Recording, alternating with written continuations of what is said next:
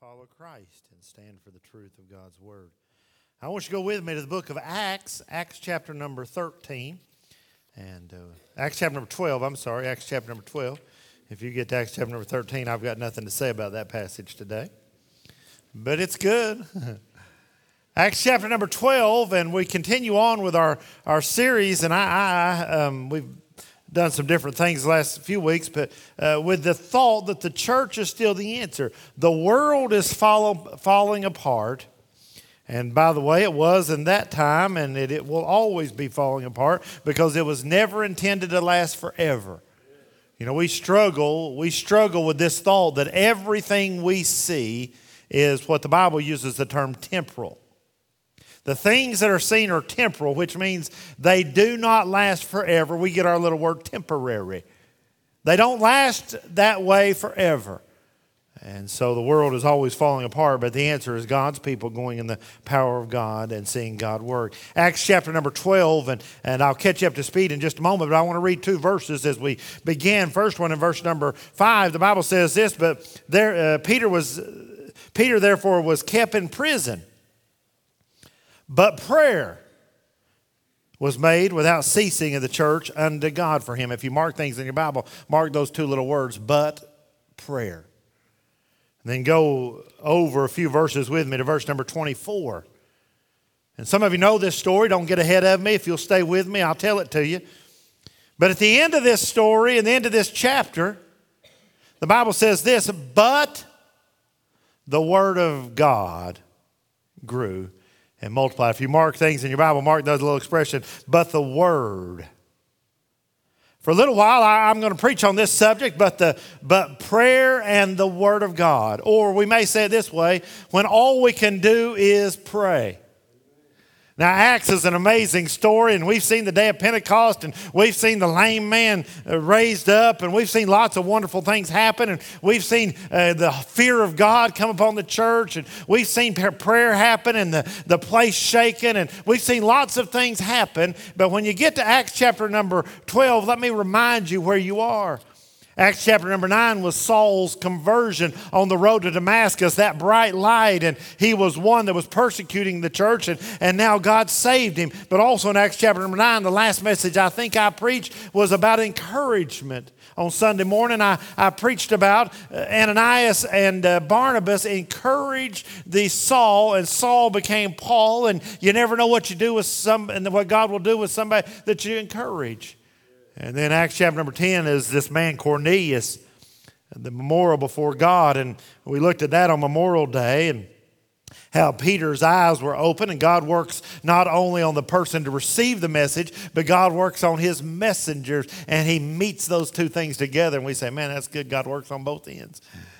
End of Acts chapter number, then you get into Acts chapter number 11, and for the first time God begins to work in the Gentiles, and they receive the gift of the Spirit of God and being baptized by the Spirit of God in the body of Christ. And at the end of Acts chapter number 11, the work of God is continuing through Barnabas.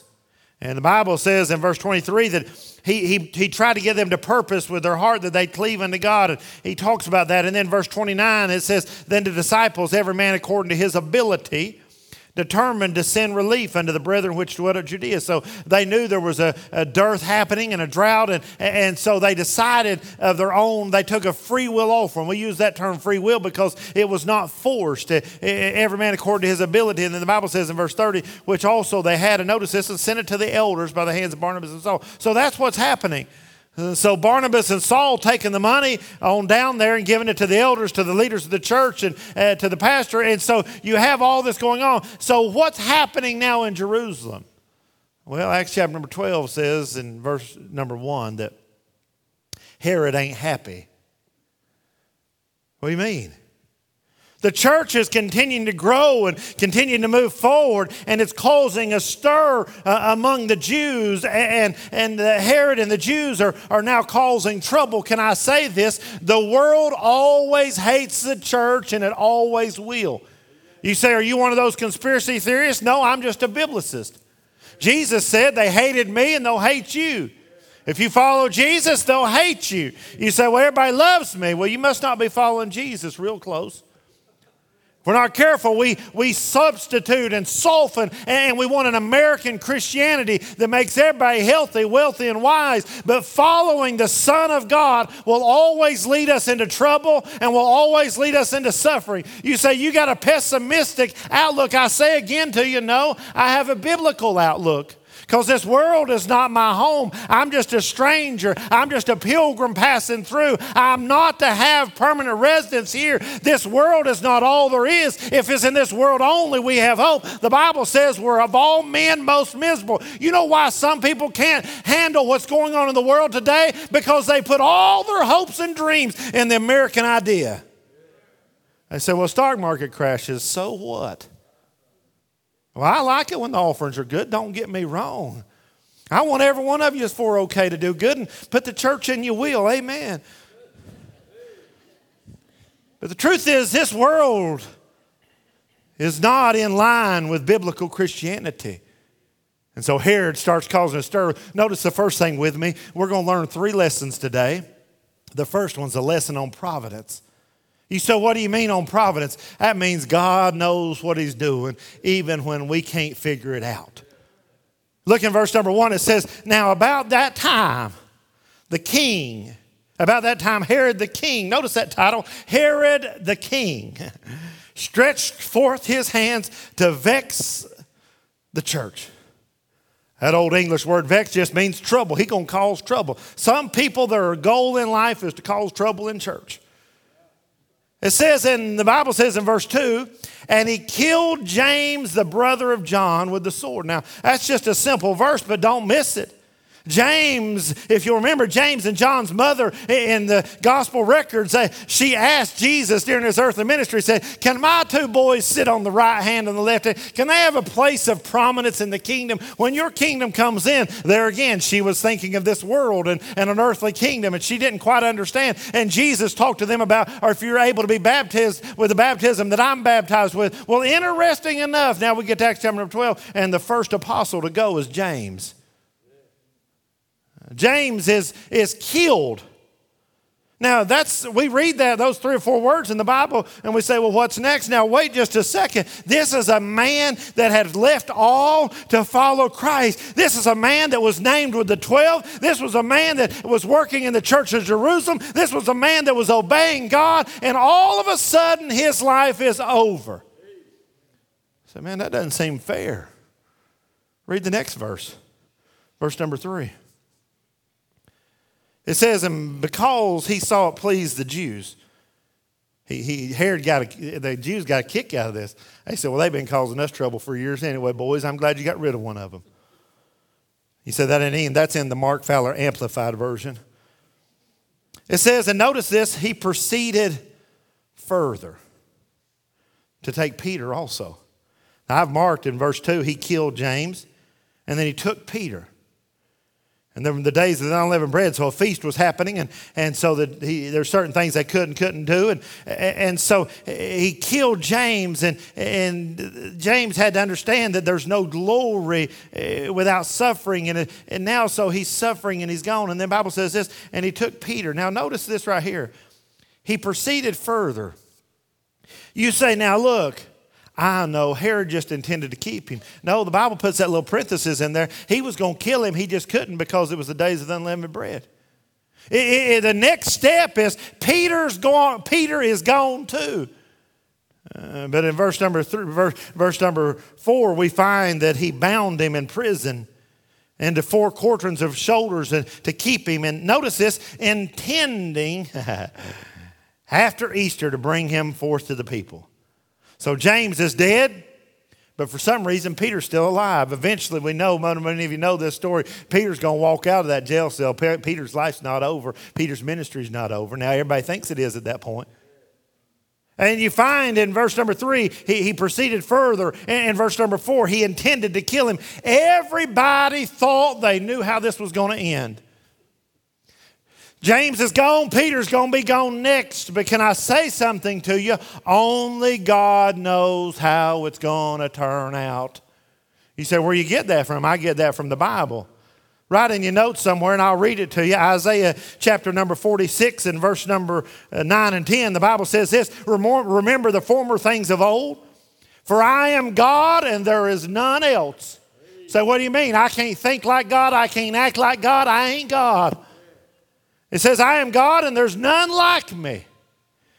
Declaring the end from the beginning. Now you say, Brother Mark, I've watched them Hallmark movies. I know how they turn out. Everybody gets married and falls in love. But I have some bad news for you. Life ain't that simple. And sometimes we say, well, why? Well, now, Peter, why him? Why is Peter delivered and not James? If you're part of James's family in Jerusalem, you're saying, why us? Now, don't look at me cross-eyed because y'all have had them same questions. Now, we're serving God. We've left all. Why is Peter in jail a third time? Why is Peter awaiting execution? Why is Peter bound with 4 soldiers, 2 chained to him and 2 watching the door, and then they'd rotate shifts? 16 soldiers. So I said I was going to follow God and it's going to work out. Well, it ain't working out real good for James. And it ain't working out real good for the Apostle Peter at that moment. But can I say this to you? God knows the end from the beginning. Isaiah goes on. We quote this often. Isaiah 55 and verse number 8. He says this, for my thoughts are not your thoughts, and your ways are not my ways, saith the Lord. For as the heavens are higher than the earth, so are my ways higher than your ways, and my thoughts than your thoughts. The New Testament, Romans 8:28. For we know that all things work together for good to them that love God, to them that are called according to his purpose. You say, well, Brother Mark, I can't see the end of it. I don't know what's going to happen. And if you went to every Christian in Jerusalem at that moment, they knew James was dead, and they would have said to you, what's going to happen? They said, well, Herod's about to kill Peter, and we don't know what we're going to do because he was the one Jesus left in charge. But can I say this? Herod's intention and God's will don't always meet. You say he's the most powerful man. All he had to do was say it, is gone. But at the end of this story, Peter's walking out and he's still preaching. You say, well, Brother Mark, I got a deeper question. Why James and not Peter? Now look at me. I'm going to say this to you as deeply and as profoundly as I know how. I don't know. I'm not God. But now I do know at the end of this chapter that the church is multiplied. You say, how could James's death and Peter's persecution end with the multiplication of disciples? I'm going to say it to you again. I don't know. I'm not God. Let me go a step closer. You say, why cancer? Why death? Why my kid? Why my life? Why now? And I say this to you as lovingly and as kindly as I know how. I don't know. I'm not God. But I do know that there is a God that's able to take all things and work them together. I do know that there's a God that knows the end from the beginning. I do know that there's a God, look, that his ways are higher than my ways. I do know Apostle Peter, Jesus already told him he wasn't going to die. He was going to get crucified. I don't know what he's thinking at that moment. We'll look at it in just a moment. I don't know everything he's thinking. But I do know sometimes you say, well, my life's all bound up, and all I see is certain destruction. But what you don't see is the end from the beginning. First lesson we learn in this story is a lesson on providence and trusting in the supernatural, almighty care of God. I say this to you, there'll always be questions that only the providence of God can answer. I know there's a crowd that majors on this, but the providence of God is a scriptural teaching. God knows what he's doing when we don't know. And let me give you a second one very quickly. Not only is it a lesson on providence, it's a lesson on prayer. Now look in verse number 4. We'll go through this quickly. It says, and when they'd apprehended him, so there he is, he's bound to these soldiers. Why did they keep Peter and kill James? I don't know. It says, notice this in verse number 5. But Peter, therefore, was kept in prison. Notice this, but prayer was made without ceasing of the church unto God for him. I got some things we'll think about prayer that we can learn from here. If you look down through here, I want you to understand this. So here he is bound in prison, soldiers everywhere. But can I say this to you? When we learn some things about prayer, one of the things we learn about prayer is this: prayer is not controlled by my circumstances on earth. Oh, he's bound in prison in the inner court. He's bound by the soldiers. And you say it's all over. Look at the situation. But prayer was still able to get to the throne room of God. Go back and study Jonah in the belly of the fish. And the Bible says this, but Jonah prayed. Just because your situation is desperate and destruction appears imminent does not mean that God can't hear your prayer. You read on with me.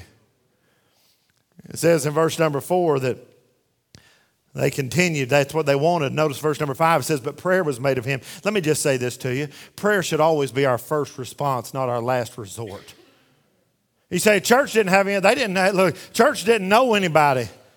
They'd already lost contact with the Jews. There was nobody on the Sanhedrin they called say, y'all need to leave old him alone. They said, no, all we can do is pray. The church, the early church at that point could never do anything but pray. They had nothing else to do. And the Bible says this, that without ceasing, earnestly and continually, they were praying. And I say to you, church, never underestimate the power of a praying church. So here you understand prayer should be our first response. Notice the next verse, in verse 6. It says, and when Herod had brought him forth the same night, Peter was sleeping. Circle it, underline it. Peter was sleeping between the two soldiers. And the keepers of the door had kept him in prison. Now, let me just put this in perspective. Let's just assume that they bust in here and they cut my head off and they kill me. And they take Brother Greg to the jailhouse. And they got a soldier on each side of him chained, a soldier at the door, and say, as soon as this feast is over, boy, you're headed to the same place your preacher is. Now, can you imagine the thoughts that would go through that man's mind? But can I say this to you? Prayer brings peace that the world can't understand. Oh, Apostle Peter, he knew that he'd been promised life, and he knew there was a people praying for him. He'd already been delivered twice. This was his third trip to the jail. And I want to say this to you. No matter what your chained circumstances are, please look at me. You better learn to rest in the peace and the sovereignty of Almighty God. The peace of God passes all understanding. And the Bible says at the end of that verse, and it shall keep your hearts and your mind. You say, man, my mind's going crazy. The only thing that's going to keep it's the peace of God. Because Apostle Peter knew something. Herod couldn't touch him till God said so. You find prayer brings peace. And notice quickly another one, verse 6, we continue on. He was sleeping, bound between two chains, and the keepers before the door. So two were bound to him, two to the door. It said, behold, the angel of the Lord came upon him, and a light shone in the prison, and he smote Peter on the side, raised him up, saying, arise up quickly, and his chains fell off from his hands. Let me just say this to you, real simple. Prayers are answered. There's a church praying for him, and an angel shows up, and the Bible says it slaps him and wakes him up, and his chains fall off, says, come on, son, let's get out of here. What are you still doing here? And don't miss it. God does hear and answer prayer. Read on this story. His story, it gets gooder and gooder, as they say.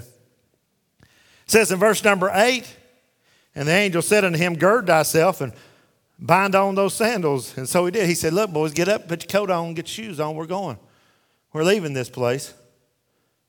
Now, everybody thought when Peter left, it was headed to the execution. But God had other plans. And he said unto him, cast thy garment on. Notice this, and follow me. He said, get up and follow me. And then you say, man, so they're getting out of there. But notice verse number 9, and he went out and followed him and wist not that it was true, which was done by the angel, but he thought he saw a vision. So he thought it was another one of those visions like he saw with Cornelius and the angel the blanket ascending. He thought, well, maybe this is just another vision from God. And then he realized in the middle of this, no, this is the real deal. This is happening right now. It's not a vision.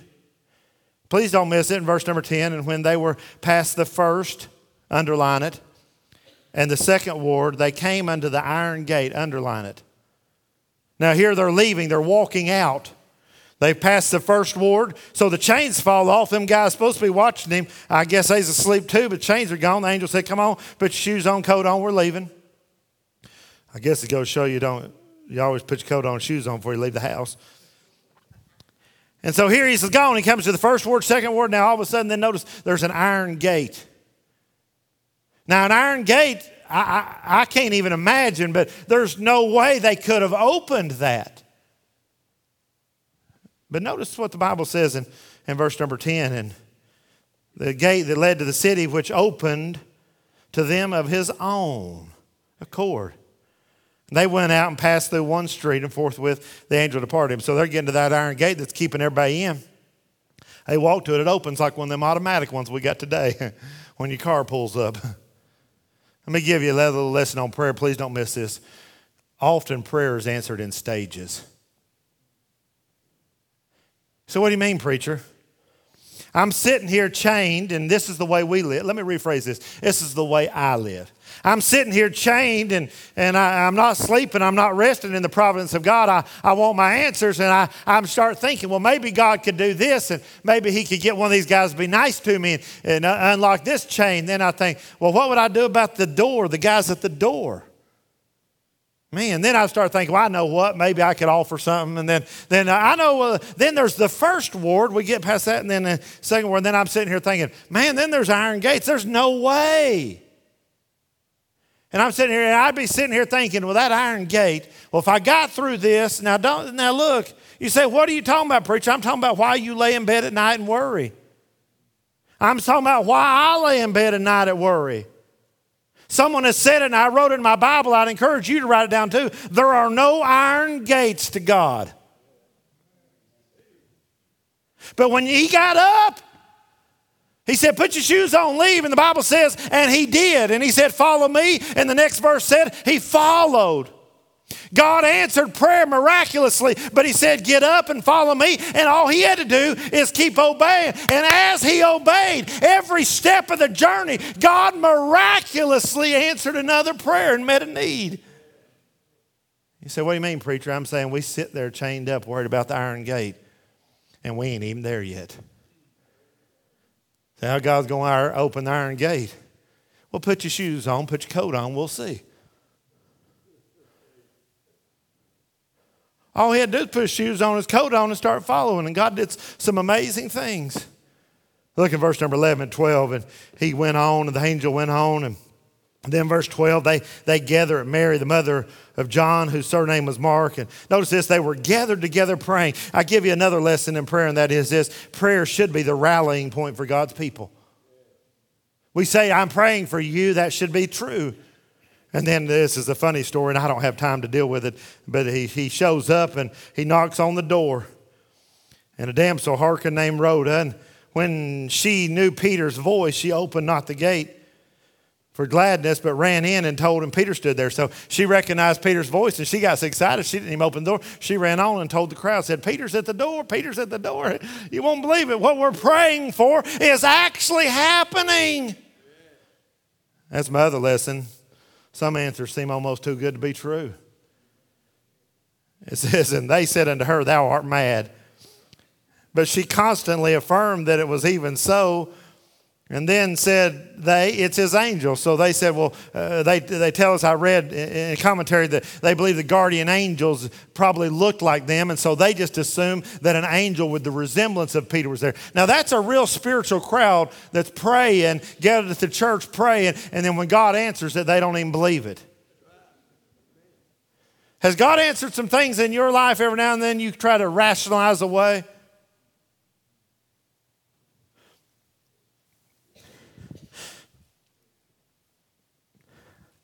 I said to you, I got to preach 7 times this week. And somebody may say, well, Brother Mark, do you have any, is your health back? Do you have any lasting effects from COVID? And somebody says, well, it just takes a long time to get over. But I have to say, no, look. God gives me strength. Somebody says, well, I just work hard. I make lots of money. No. God gives the ability to make money and not to make money. Don't rationalize away your answers to prayer. And so the story goes on, and I got to hurry, and I'm done. But notice it goes on, and they're there, and finally they open the door. They're making such a commotion. Verse 17, Peter had to tell them, calm down. He said, hold your peace. He said, declared unto them how the Lord had brought him out of prison. Said, we went right out through there. And he said, go show thyself unto James and to the brethren. James they believed to be the pastor, the leader of the church of Jerusalem. He departed and went into another place. And now as soon as it was day, there was no small stir among the soldiers. They said, where's Peter? I don't know, he's chained to you. He's chained to you too. You're supposed to be keeping the door. Now how did he get past that first group, that first war? And who opened the gate? There's quite a stir going on. And the Bible says in verse number 19, and when Herod has sought for him, he found him not. He examined the keepers and commanded that they should be put to death. So instead of Peter being put to death, he's going to kill the soldiers. And he went down to Judea, Caesarea, and there abode, and Herod was highly displeased with them of Tyre and Sidon. But they came with one accord to him, having made Blastus the king chamberlain, their friend, desired peace, because their country was nourished by the king's country. And upon a set day, Herod, arrayed in royal apparel, sat upon his throne and made an oration unto them. He said, so here he is all garbed up. He's going to give a speech. He's going to give the State of the Union address. It says in verse 22, and the people gave a shout saying, it is the voice of a God and not a man. They said, man, they said, Herod, you're all powerful. You're like a God. But let me give you this third lesson and I close, and this is a lesson in power. Herod thought at the beginning of this chapter he had power. He didn't like what they did in the middle of it, and they let him out. He killed them. He goes to visit the other country, and he makes a peace treaty with them. Then he makes this big speech, and everybody's saying, isn't Herod the greatest guy ever? I mean, he's like supernatural. But notice in verse 23, and immediately the angel of the Lord smote him, because he gave not God the glory. And he was eaten of worms and gave up the ghost. One commentator said it this way, that was a fitting way for Herod to die because he was rotten on the inside out anyway. And the worms eat him. Now let me say something to you. We learned something about the power of God. We learned something about God sharing his glory with no man. You say, well, Herod was wicked, but wait just a second. God says he'll share his glory with no man. God says he resisteth the proud. I don't care if we put our 3-piece suit on and shine our shoes. God is not interested in sharing his glory with any man, and God is not interested in our pride. These 6 things does the Lord hate, and we quote, he hates the shedding of innocent blood. I'm against abortion. I'm against abortion. Read the rest of that verse. A proud look. Why did he get so hard on those Jewish leaders that was supposed to be the guardians of truth? He said, you're stiff-necked. He said, I can't break you. It's a lesson in power, and that is this. Man is not in control, and God will not share his glory, and you can't destroy God's man and God's church without God noticing. He said, he ain't going to kill them apostles. God said, no, I don't think so. So what about James? I don't know why God allowed, but he had the ability to protect Peter, and he let it go on. But look at verse 24 and 25, and I close. It says, but, here it is, the word of God grew and multiplied. And Barnabas and Saul returned from Jerusalem, saying they had fulfilled their ministry, and took with them John, whose surname was Mark. You find here's the real power. The power wasn't Herod. The power wasn't the Jews in charge. Look at me. The power was the prayers of God's people.